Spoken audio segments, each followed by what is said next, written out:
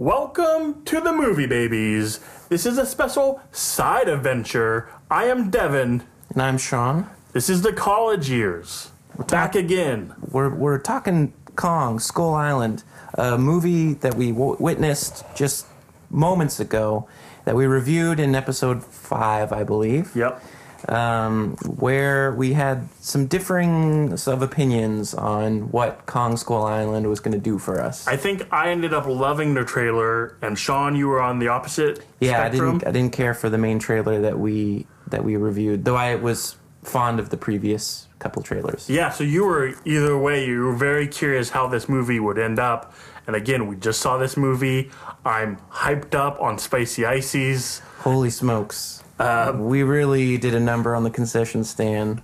Got Devin to take my word for the most expensive meal on the menu, a spicy chicken sandwich with a large Coke and cherry icy. And waffle fries, Sean. And waffle fries, sorry. Here's the thing.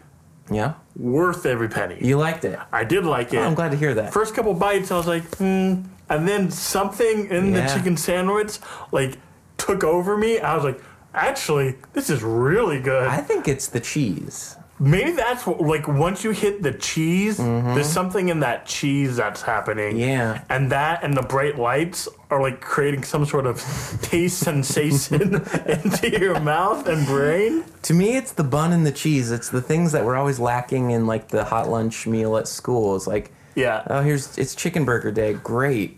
But this is they got those two elements right. Okay, it's funny you said that because that was my first couple bites. I was like, this is a little bit of a high school lunch. Yeah. And then, you get to that center, and all of a sudden, your world is opened up. Did you have it with American cheese or pepper jack cheese? I got that pepper jack cheese. You did?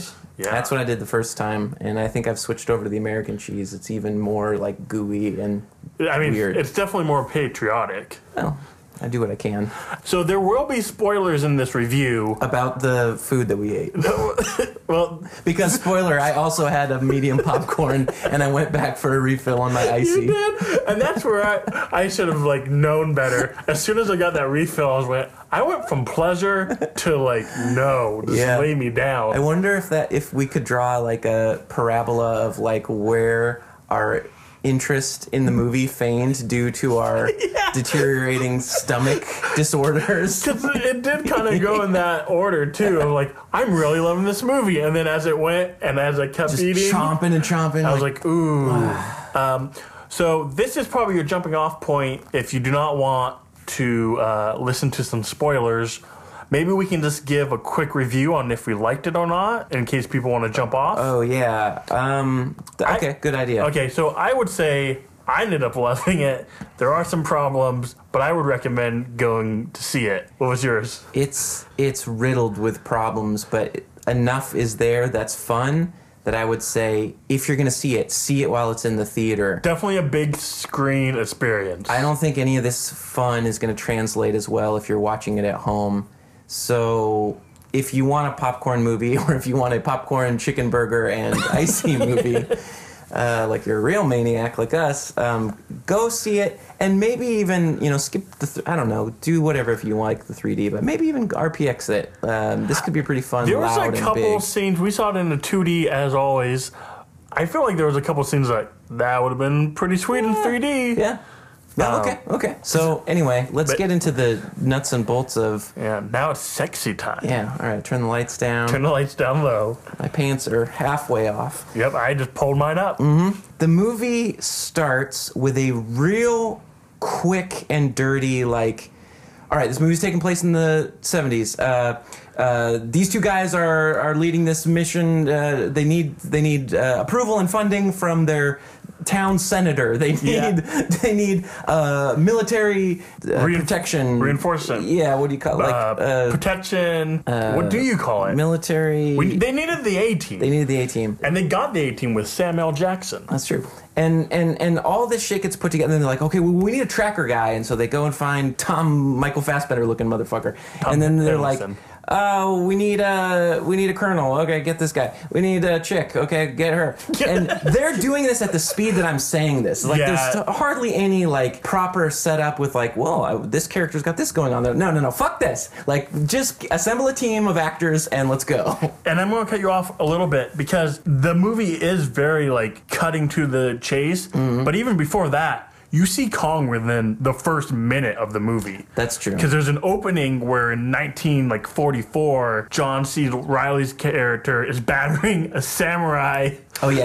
As a kid, both him and an opposing Japanese pilot like crash land on Skull Island from their fighter jets go down, and then they find each other in the dunes of Skull Island or whatever, and they try to finish each other off. And as they're wrestling and battling, Kong comes, and that's the big reveal. And then we cut, and all the A-Team shit happens. Then all the A-Team But we do find out later that those two adversaries become buddies. It comes back, yeah. But it's very weird because it just explains that in passing. John C. Reilly, I mean, I'm kind of jumping around a little bit, but John C. Reilly is like, oh yeah, I was great friends with that guy afterwards. Like, when we just were in survival mode, we became pals. Yeah, it was like we quit looking at the uniform, we quit looking at the race, and we became friends. And now I honor him. Yeah, and that explains why John C. Reilly in the trailer has a samurai sword, which I was very confused about. Also, I heard that's also kind of a hint at what's to come, because all of this is one big universe song. Yeah. And we're building up to Kong versus Godzilla. And so that is supposed to mirror Godzilla and Kong being on opposite ends and fighting at the beginning. And then probably by the end, they'll become buddies and have to defeat something else. Because Godzilla is like a Japanese character, and King Kong is vis-a-vis New York City is kind of an American character. Yep. Interesting. Okay. Even though John C. Reilly's from Chicago in this movie. Yeah, they kind of dropped the ball there. Yeah. So close. Okay. Well, that's probably neither here nor there. But anyway, my point in the weirdness of the like throwaway line that they were friends or whatever. Yeah. It's like it kind of seems like a big story arc moment bit for this character. We don't get a flashback, which maybe is like to the credit of the film for being like, no flashback. We're fucking going. We're on a mission here. But like, it kind of undercut the like sincerity of that part for me, and I was just like, "Oh, okay, you're just telling us some quick exposition shit," and like, all right. From his character, it's a little bit tough because he's kind of walking that line between being the funny, crazy character, but also having the most heartfelt moments in the movie, like in terms of character development. Yeah. So it's like, okay, am I supposed to be laughing at this part? But now you're wanting me to take this part seriously. He's got maybe next to Samuel L. Jackson the most character development in the movie, so he's potentially either the comic relief or he's the main character. Yeah, we argued about this, like, who's the main character in this movie, because they're throwing a lot at you, and I think the only ones that got proper arcs the whole way through are probably the two you said, Sam L. Jackson and John C. Reilly. Yeah, it's weird. That brings me to the point, since we're on the topic, your main concern of this trailer was the John C. Reilly character. Yeah. So how did that affect you when you saw the whole movie? I mean, the movie was a good enough mix of the things that I was like kind of complaining about that weren't present in the trailer that we reviewed. Like all that action stuff, all that like Predator stuff was full on there. Yeah. They delivered. And there was some graphic scenes. Oh yeah. There's like a scene where there's a spider with huge bamboo legs. Yeah.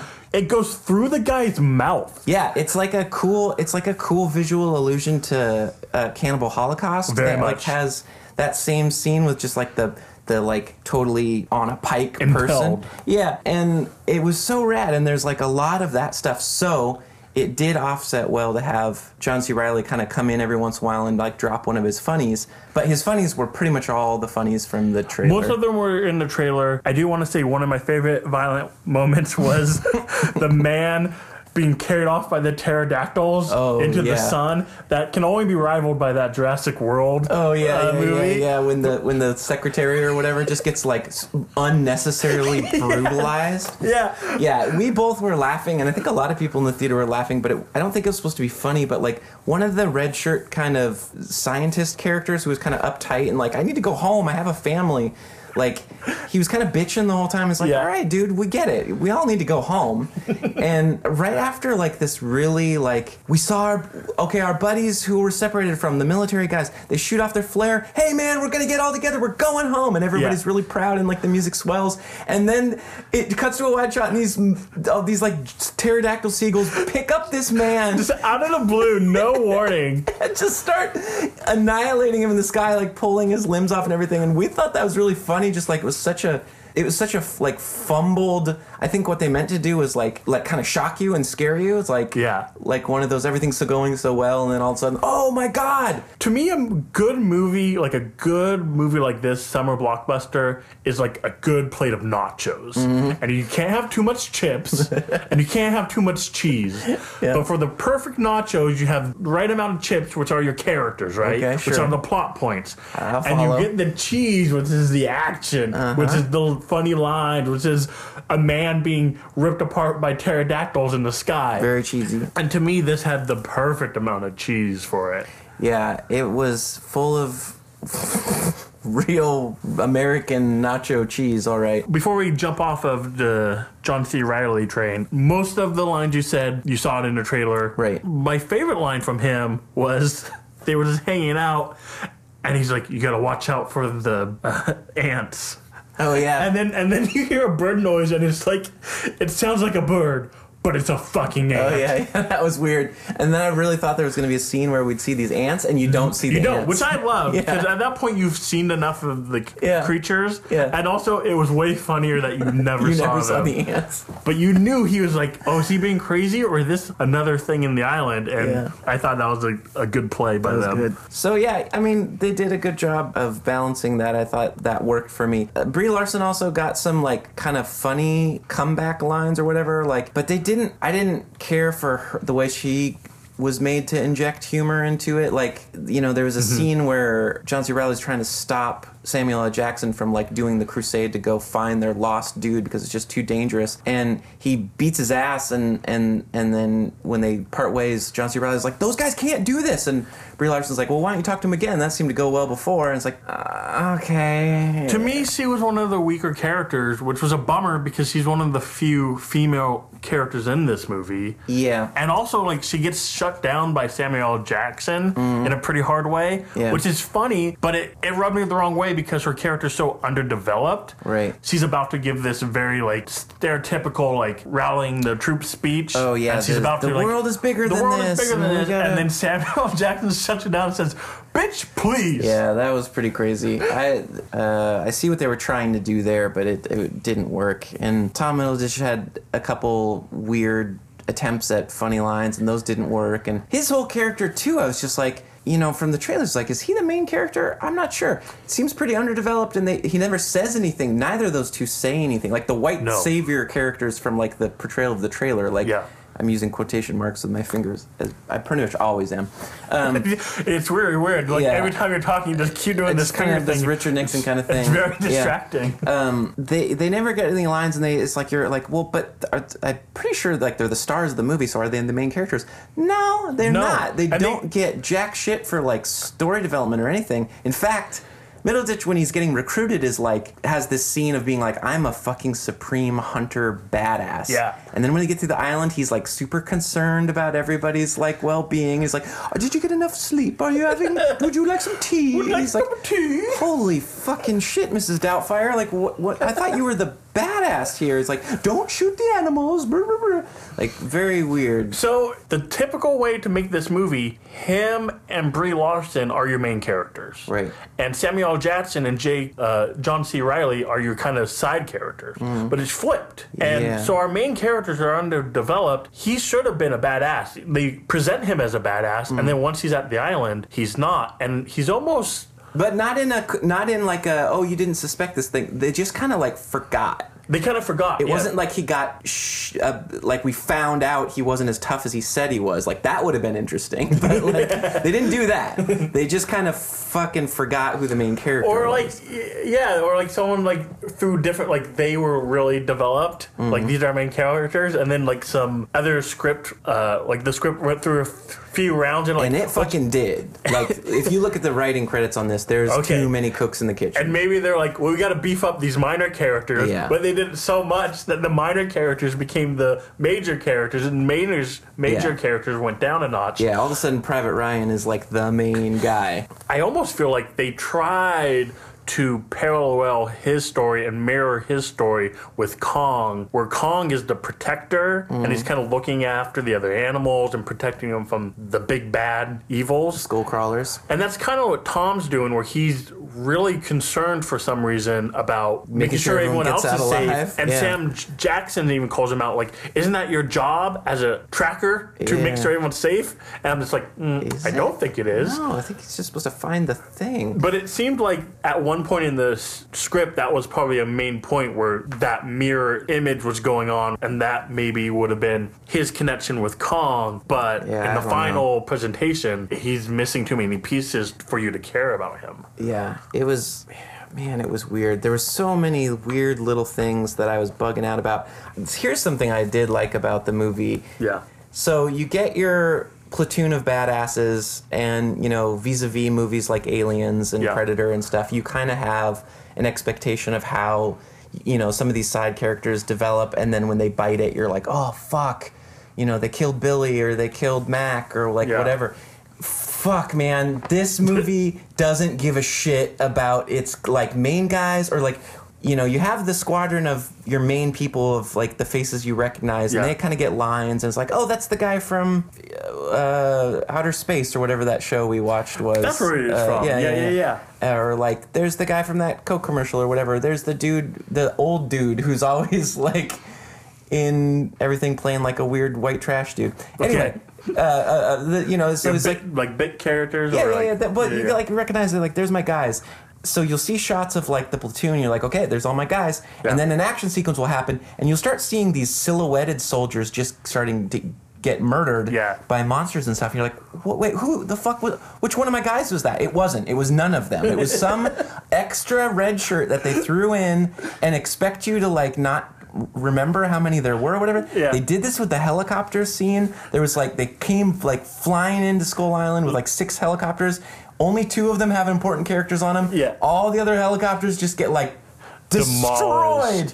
And they're only there to be like food for Kong to destroy. It's like so fucking crazy. But then when your main guys do start biting it, and I really wish the movie had have done like what I wanted from my discussion in the trailer review, was like a picking off of every single person, and eventually just being down to like, are our main people, Your whoever Arnold those may Schwarzenegger. be. Whoever those people may be, do they get off the island or not? And to me, you know, I get it. It's like, it's a movie for everybody, so you can't be too nihilistic about it. But like, fine. But like, when they do start picking off, they like homeboy who's got like the kid or whatever, like the Dear Billy Letters guy, is like machine gunning down a stick critter, and then like just kind of like looks off to the side, and then gets like a cutaway blood splatter death. It's like, oh fuck, this dude who seems important is gone, dead.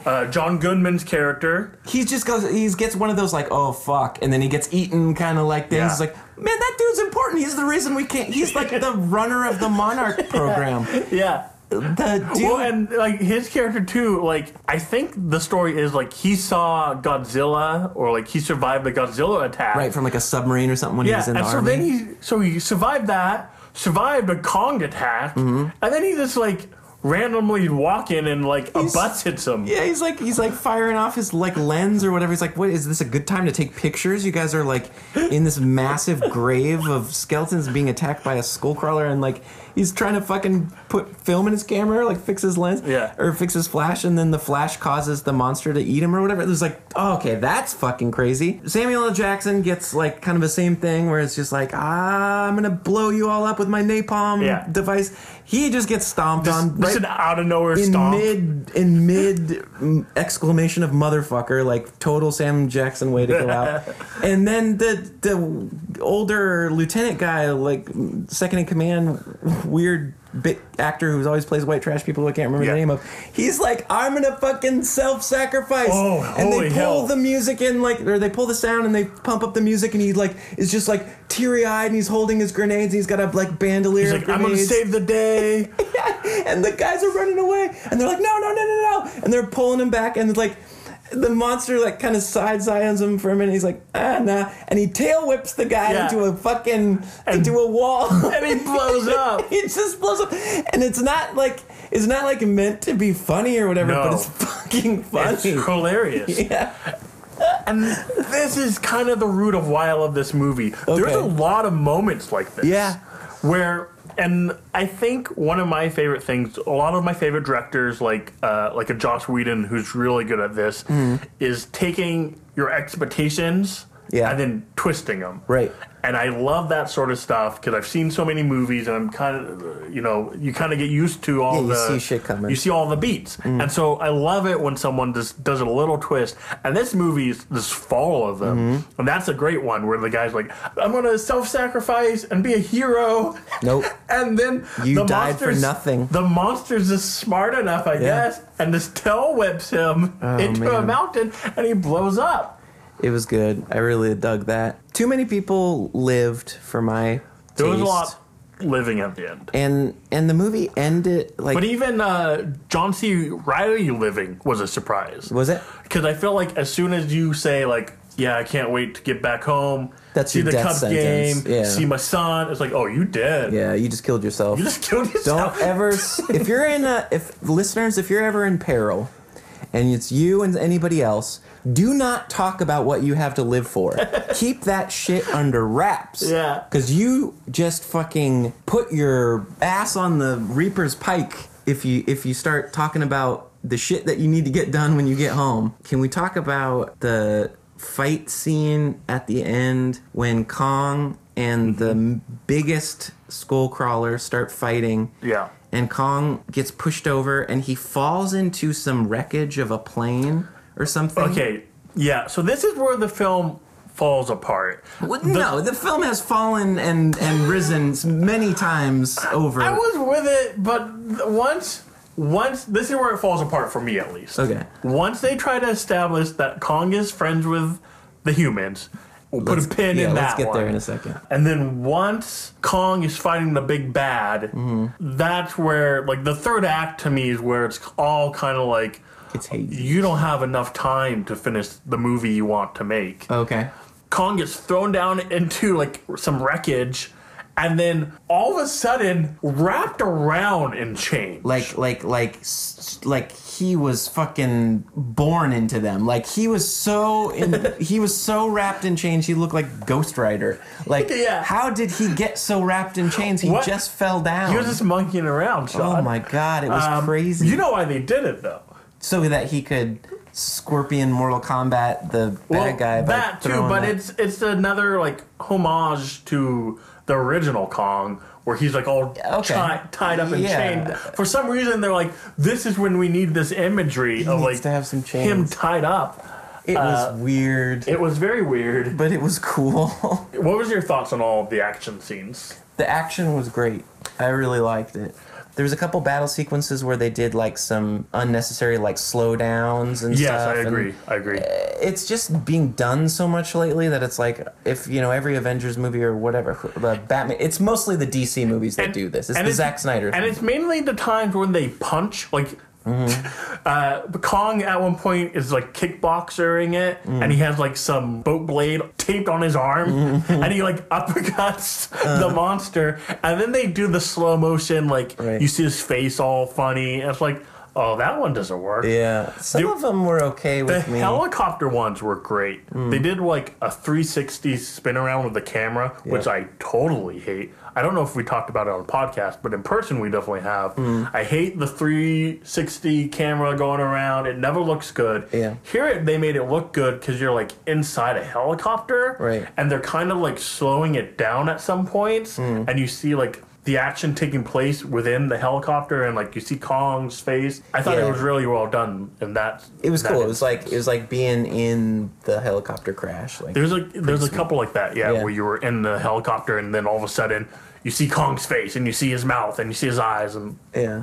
some of the close-ups were well chosen. There was some crazy shit, man. Like remember when Middleditch is like, "Yo, John Ciarelli, throw me your samurai sword," and he fucking throws the samurai sword. He catches it by the handle and And he puts on a gas he puts on mask. a gas mask because there's all this poison gas in like this one block radius, and he's like, "I gotta go save the guy who fell down," and he slow-mo runs through the gas with the gas mask and the samurai sword, and then once on the other side just pulls the Just pull it gas off. mask off. You probably just could have held your breath during that moment. It was just it just didn't go anywhere. It was so weird. My favorite one probably ties in with the John Goodman death. When he's doing the camera, the flash malfunctions, and so it just starts flashing and flashing, Yeah. and then the skull crawler eats him, and it's dark and it's still smoky.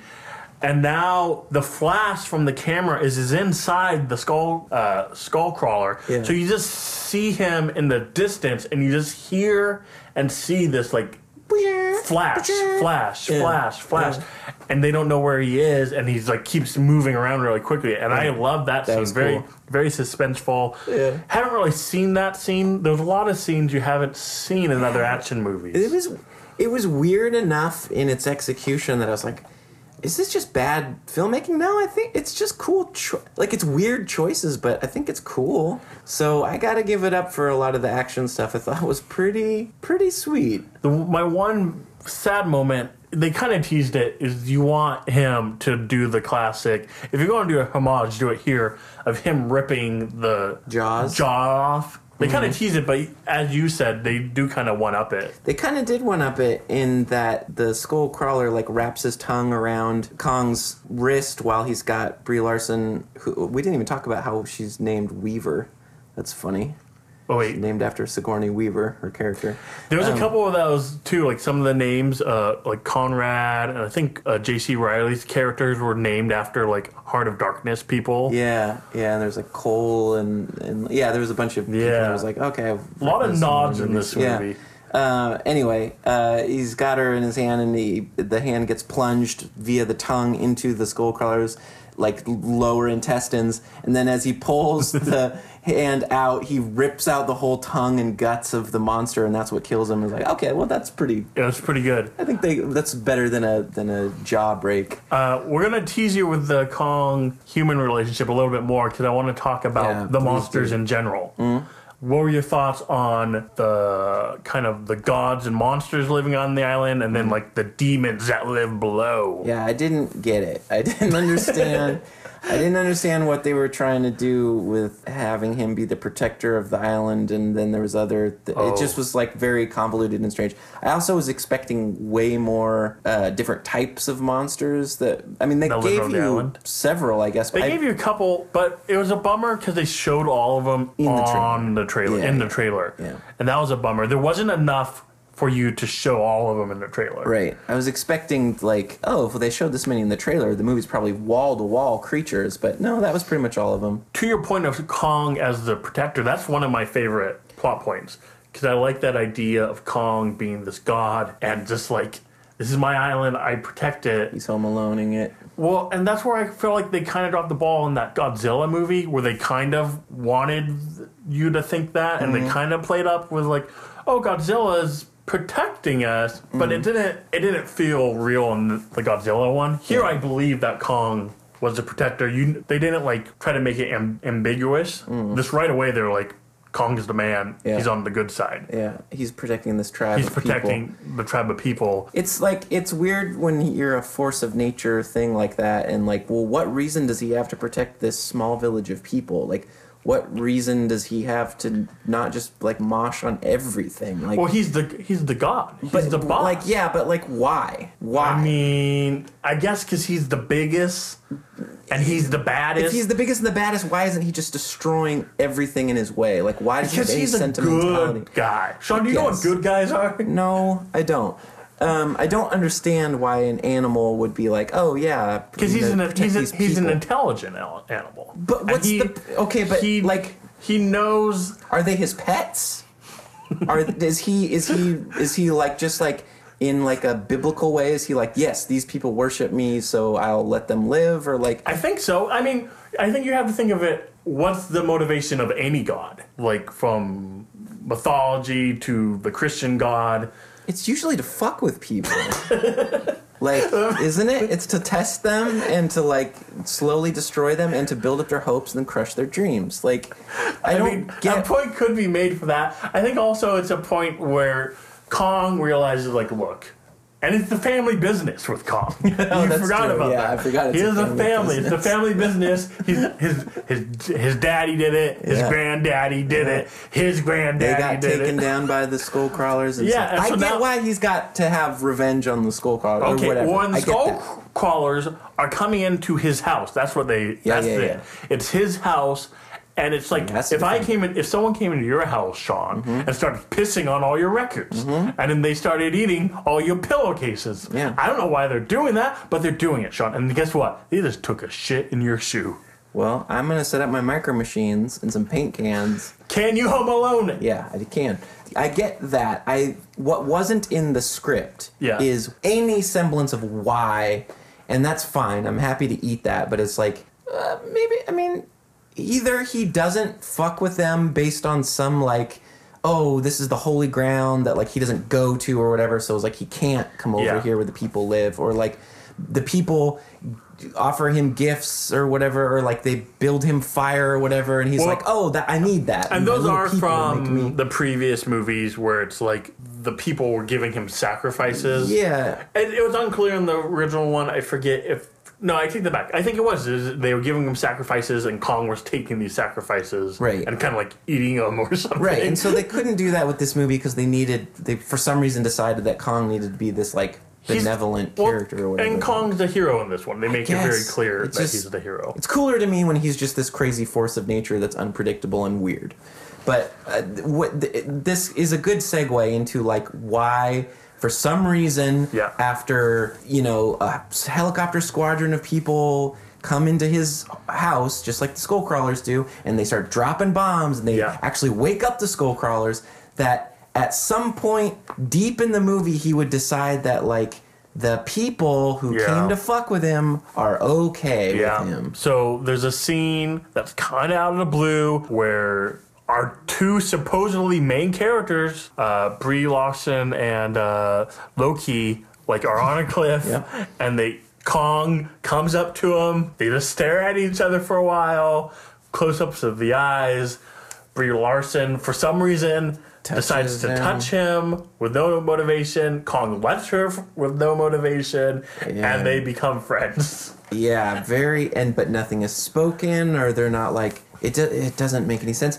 And then after that nonsensical, like, tableau scene, Tom Reynolds is just like, we got to stop Samuel L. Jackson from killing Kong. We can't let him do it.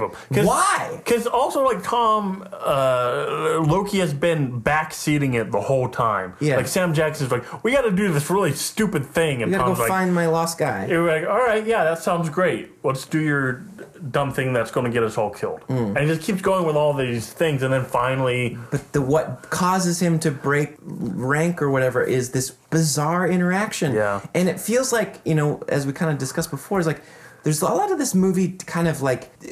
It needs you to have seen these other movies to fill in a lot of the gaps. Like, hopefully you've seen this so that you know why we're doing this. It's relying on the character development of the other movies, which is interesting. And I'm not saying I don't like that. Well, that's why I say if you take this movie and its world building, which I think is the strongest point of this movie, is the world building, and then you take like Peter Jackson's movie and you take that character development and the relationship of the girl and the ape with Naomi Watts and the And Yeah, because that was the King best part Kong of in that that one. movie to me. There's a lot of like very sincere moments. Oh yeah, you really feel like they're connecting. Well, she certainly wins him over, like on that cliff by doing like the dance. The and dance, everything. and I remember from that Peter Jackson one. There's like a real, when he's in the city.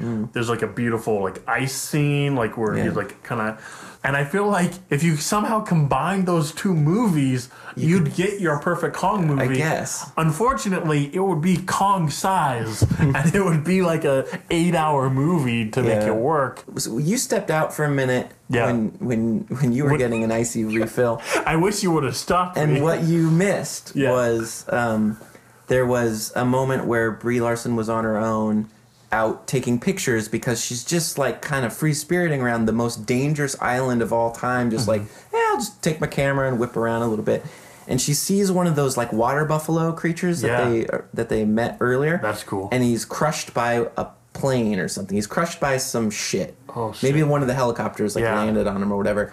And she comes across him and she's like trying to lift the helicopter off of him to like save him or whatever, rescue him.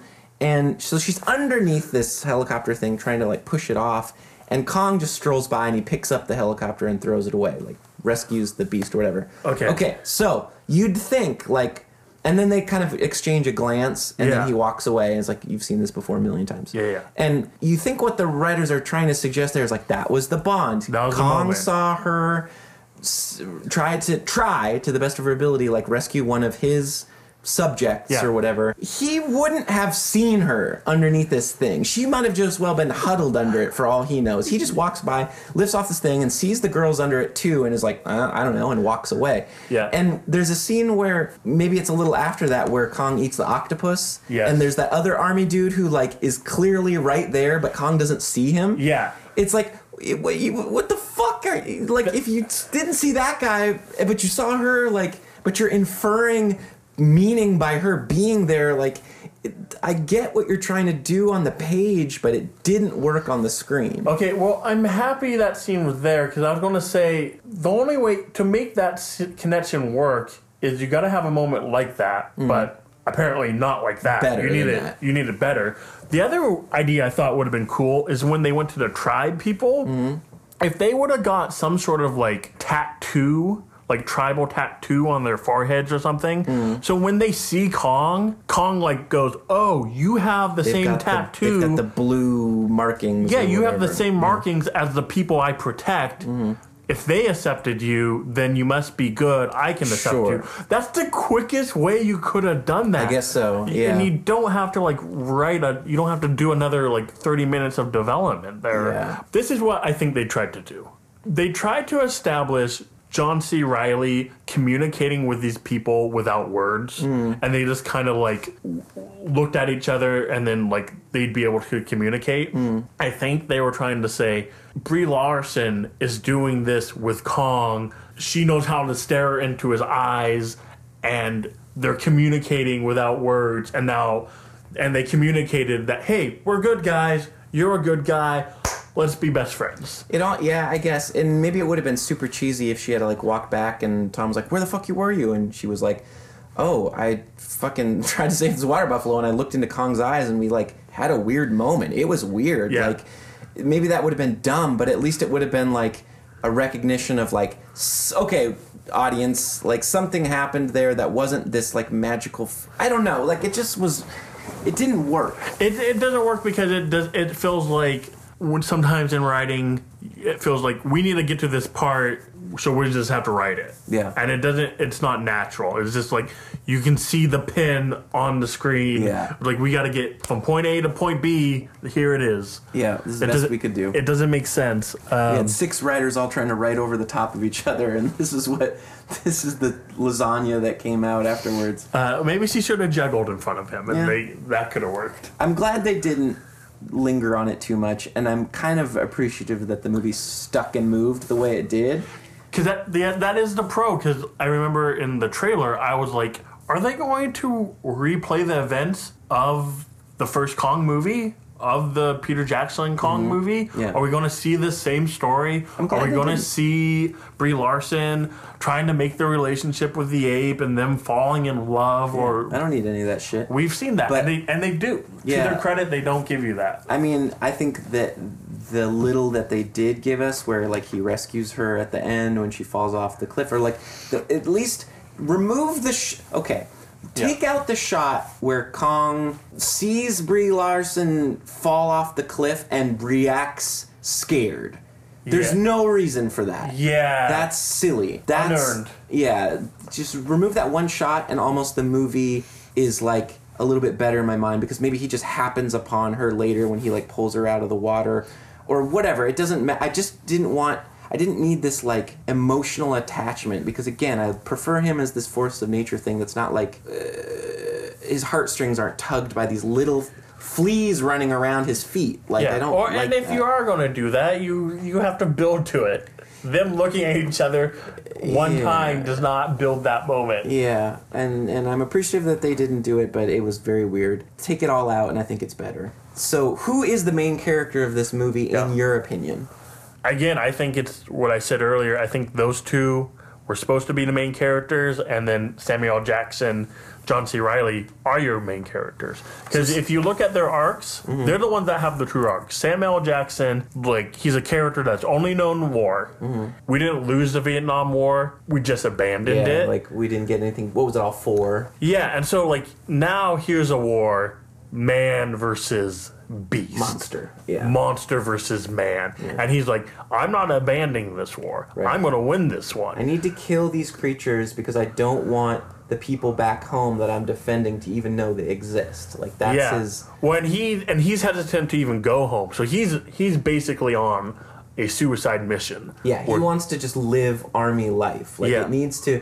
He's been... I like this about this character and characters like this, where they've been so consumed by the act of war that because it doesn't ever end, it doesn't ever have like a winner type scenario, it just kind of constantly keeps going. Because he's a man who needs that type of conclusion out of being able to like kick his feet up, he's never going to get it. And so he's just got to constantly thrust himself back into the war, and in a way where eventually it will become his death. Like, he knows it, and that's kind of cool with him or whatever, but like, damn if he's not going to go down in a blaze of glory and like confound any type of logic of why he's doing anything. Yes. And like, he doesn't give a shit that other people are going down with him. It's just like pretty bonkers. Yeah.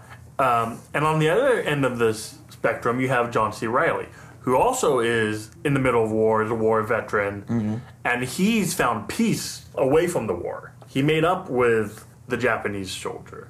Right. He's kind of like found these like Buddhist monk type tribal people. I think why I like John C. Reilly in it, he has like a sweet face, and so like when he's like looking at the people or when he's communicating, you kind of buy it. You go, okay, yeah, there's a niceness to this man as well. He's appreciative of the culture and everything. Yeah, I thought they did a nice job of like, he's not being goofy around the tribal people. He's Yeah. being goofy around the other people. He's being goofy around the white people. Around the white people, but Yeah. with the tribal people, there is like a respect he's giving, and like when he leaves them, like he just stares at them for a long time. He's not doing a joke. Yeah. And so I like that connection. So he's kind of at a different place from Samuel L. Jackson, and what he wants most of all is just to return home, see his son one time, Right. have a normal life watching the ball game. Right. And there's little moments of like he's driving this ship and there's like a baseball on the steering wheel. Right. Like he has little character bits that feel authentic. Yeah, throughout the whole thing. And it's just so funny that he's kind of a deus ex machina in a way, because if the crew didn't find somebody that they could like communicate with, there'd be hard inroads to figure out what the fuck was Where going they on. needed to be, how they'd get off. Exactly, yeah. So they needed him, and so he seems very much like in a Joseph Campbell story, he's kind of like a gatekeeper of just like, here's your tools for the job. Here, let me get you to the boat. Yeah. And then I'll die. Yeah. You know, but no, it's weird. Again, it's like, one of those, the twist on the expectations. Yeah. yeah, and it's like, okay, but wait, the mission is to prove that these monsters exist. Okay, well, we fucking sure as hell did that. We found monsters. Yeah. Now let's get the hell out of here and prove it.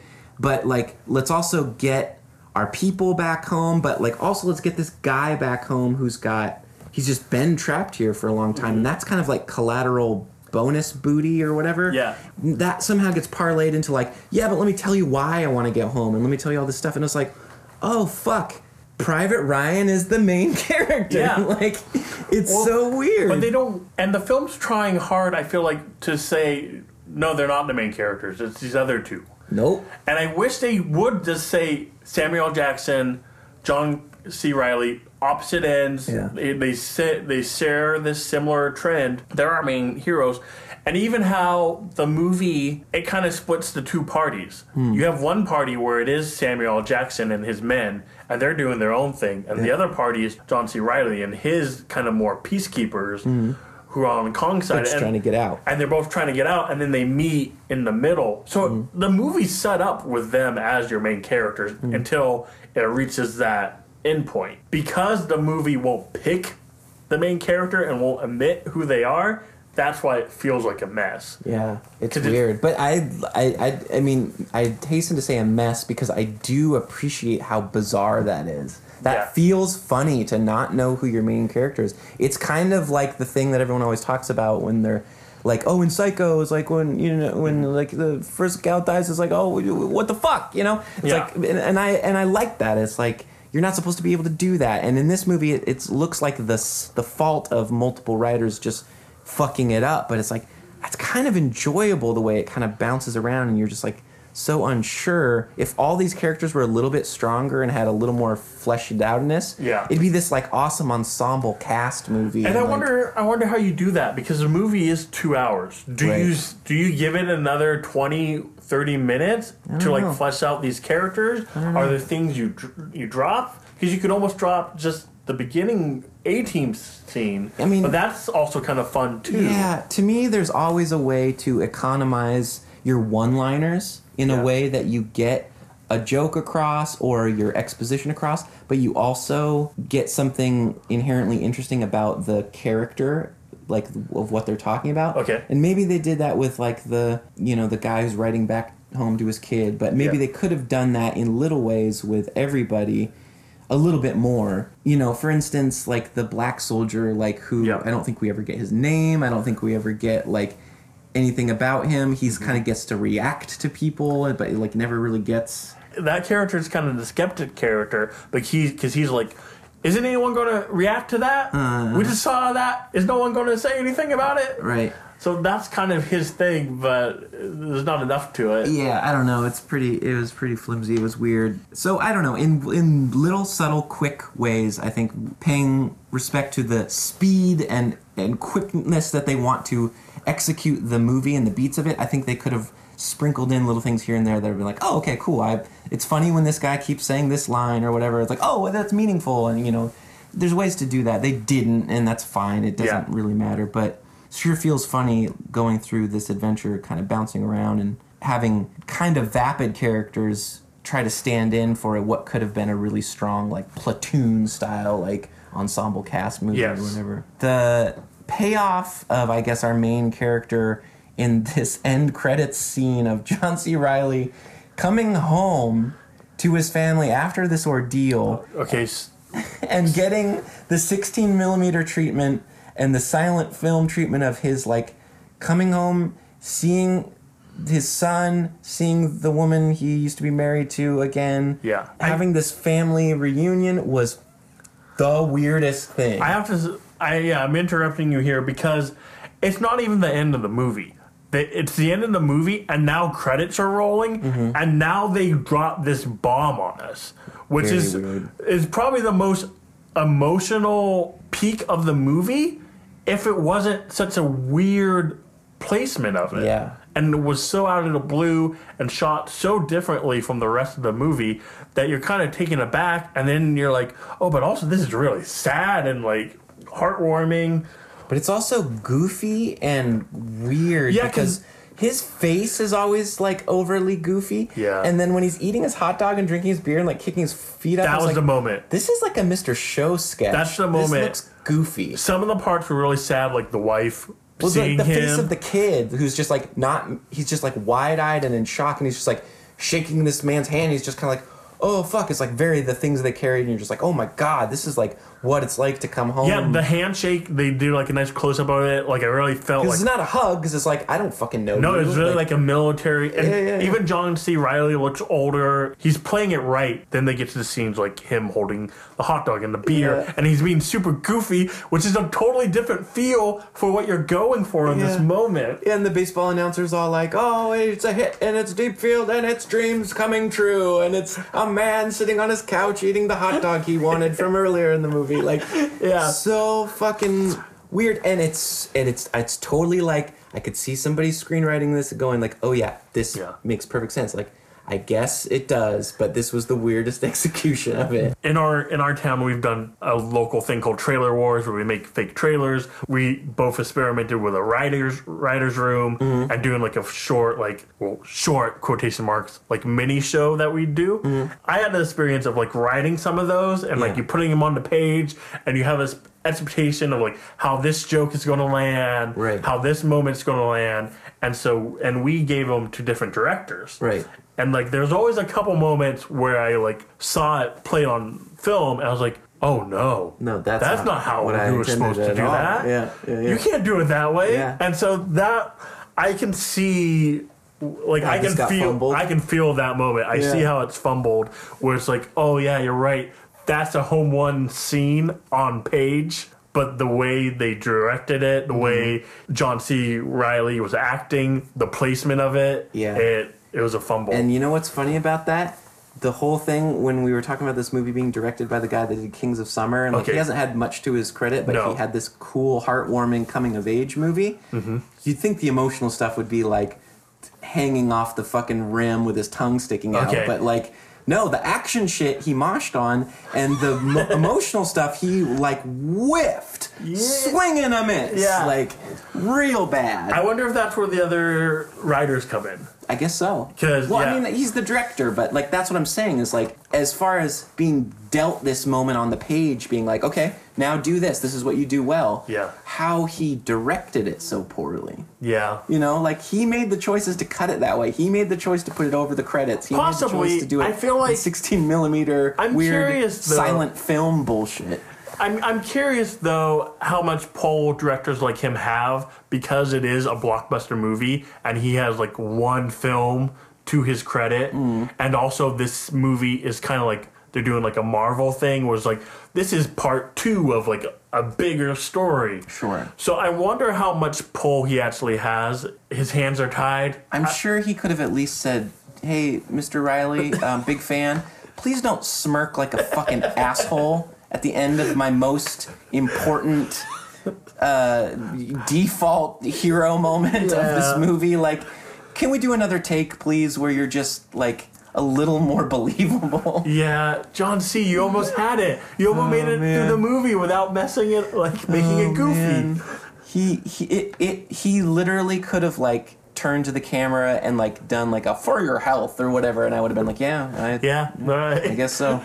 Okay, so then you get the stinger post credits. Yeah. Can we jump to that? Yeah, let's get our Marvel. Okay. Yeah. Apparently, is it Muto, the organization that they're talking about at the end there? The company that John Goodman works for? Yeah. Monarch. Monarch is this underfunded, underappreciated, secret organization or whatever. I don't know. It didn't really seem like it had any legs when he was trying to like solicit for like money and like help to be like taxied to the island. Like, so it doesn't really make sense why now they can like detain Tom Middleditch and Brie Larson at the end and like shake them down in this like underground bunker where they're like, oh yeah, well guess what? We got footage of like all the monsters being represented in cave paintings or whatever. We've been on the track for this Godzilla. for a long time. Yeah. There's Totoro. There's Ghidra. There's a Transformer we got locked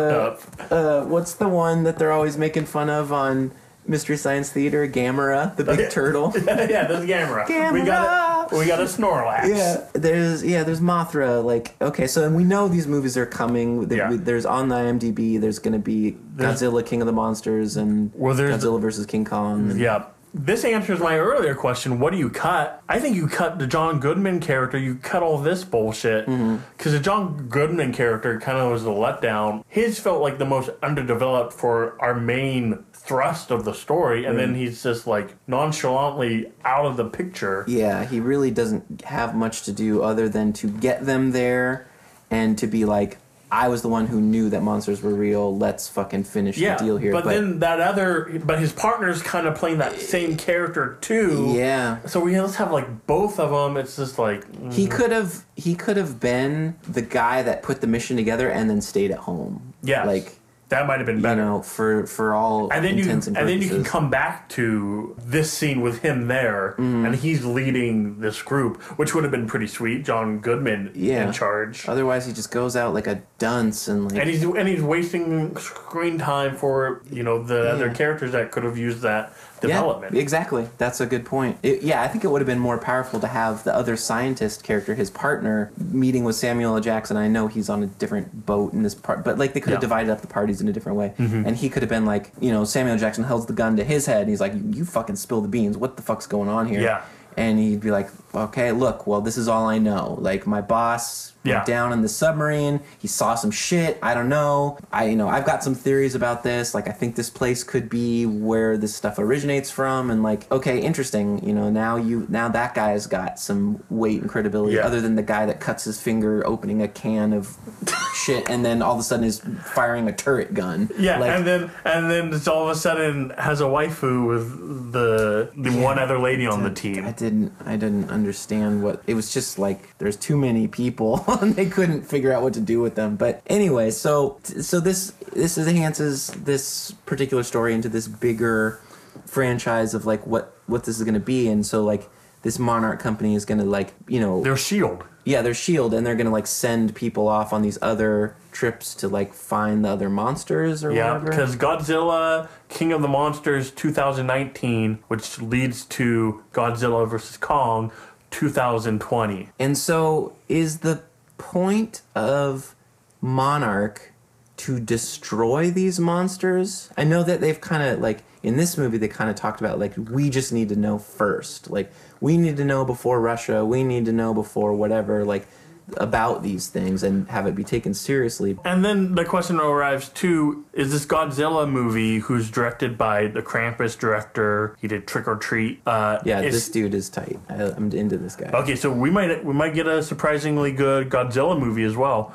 I wonder if they're going to play the same kind of rhythm of where Godzilla is the hero and he's protecting his city, because that's also kind of some of the lore of Godzilla is he's kind of like he's like Batman protecting Gotham. Yeah, I don't know. I mean, and how they'll pit the monsters against each other and where that will happen and everything. Like, it's ripe for like interesting, fun ways to get these dumb action figure battles to happen or whatever. Which is Also, was there a part in Skull Island where John C. Reilly was like, yeah, King Kong, he's pretty big, but he's actually going to get way bigger. He's growing. So they kind of gave themselves some room there because by the time 30 years passes and we get up to like current time, he should be big enough to fight Godzilla. Okay.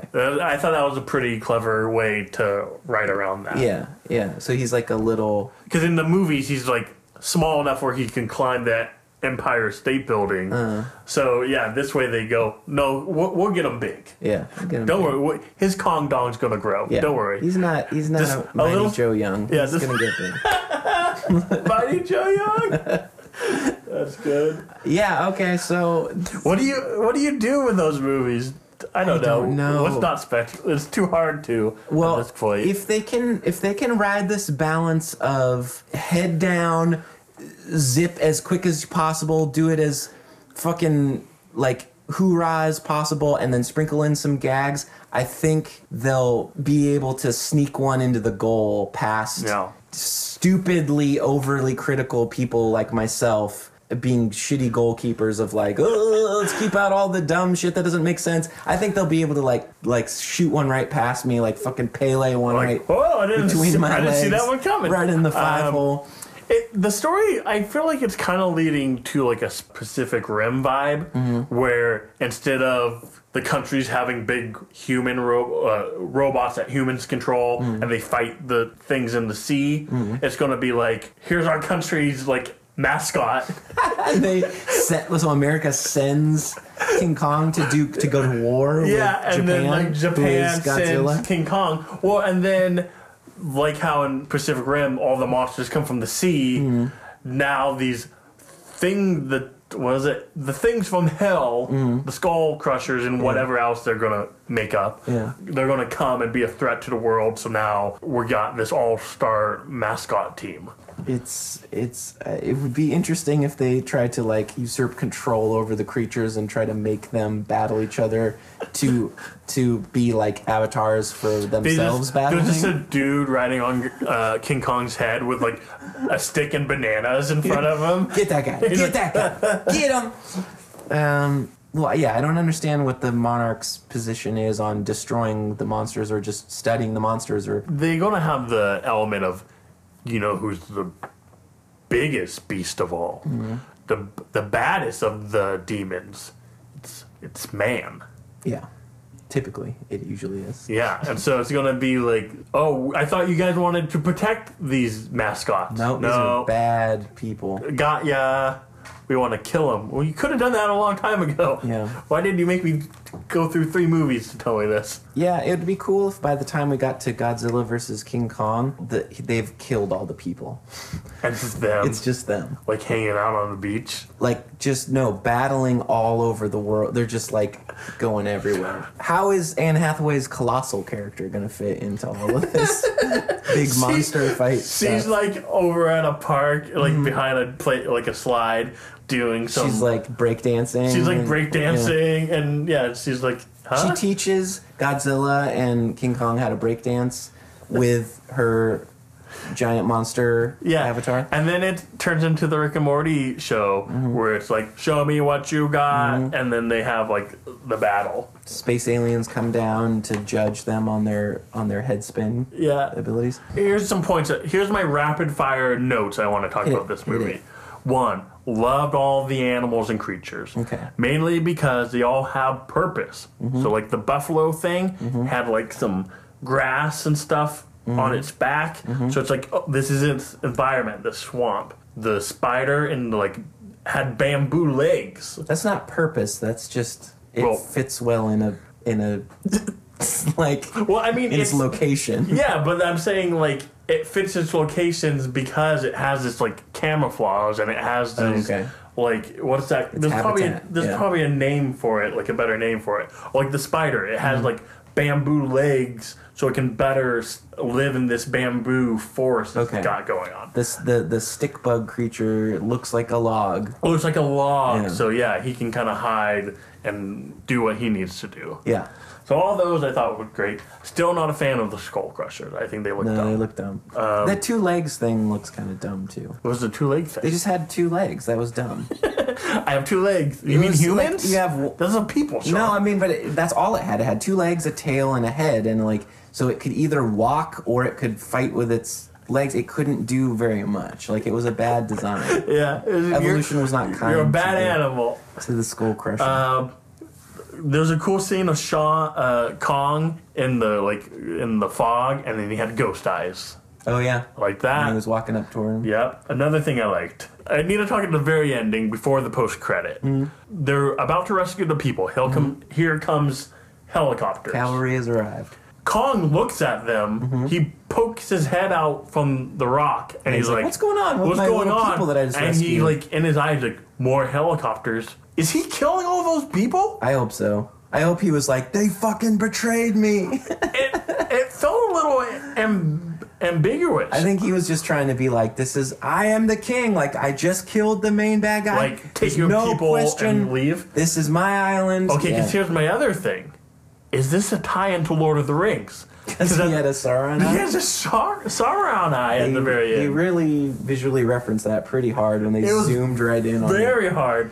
So, are we going to get some golems up in here? What's going on? Maybe. Is there going to be one ring to control all the Godzilla, King Kong monsters? Maybe Skull Island is just Mordor. Oh. Yeah.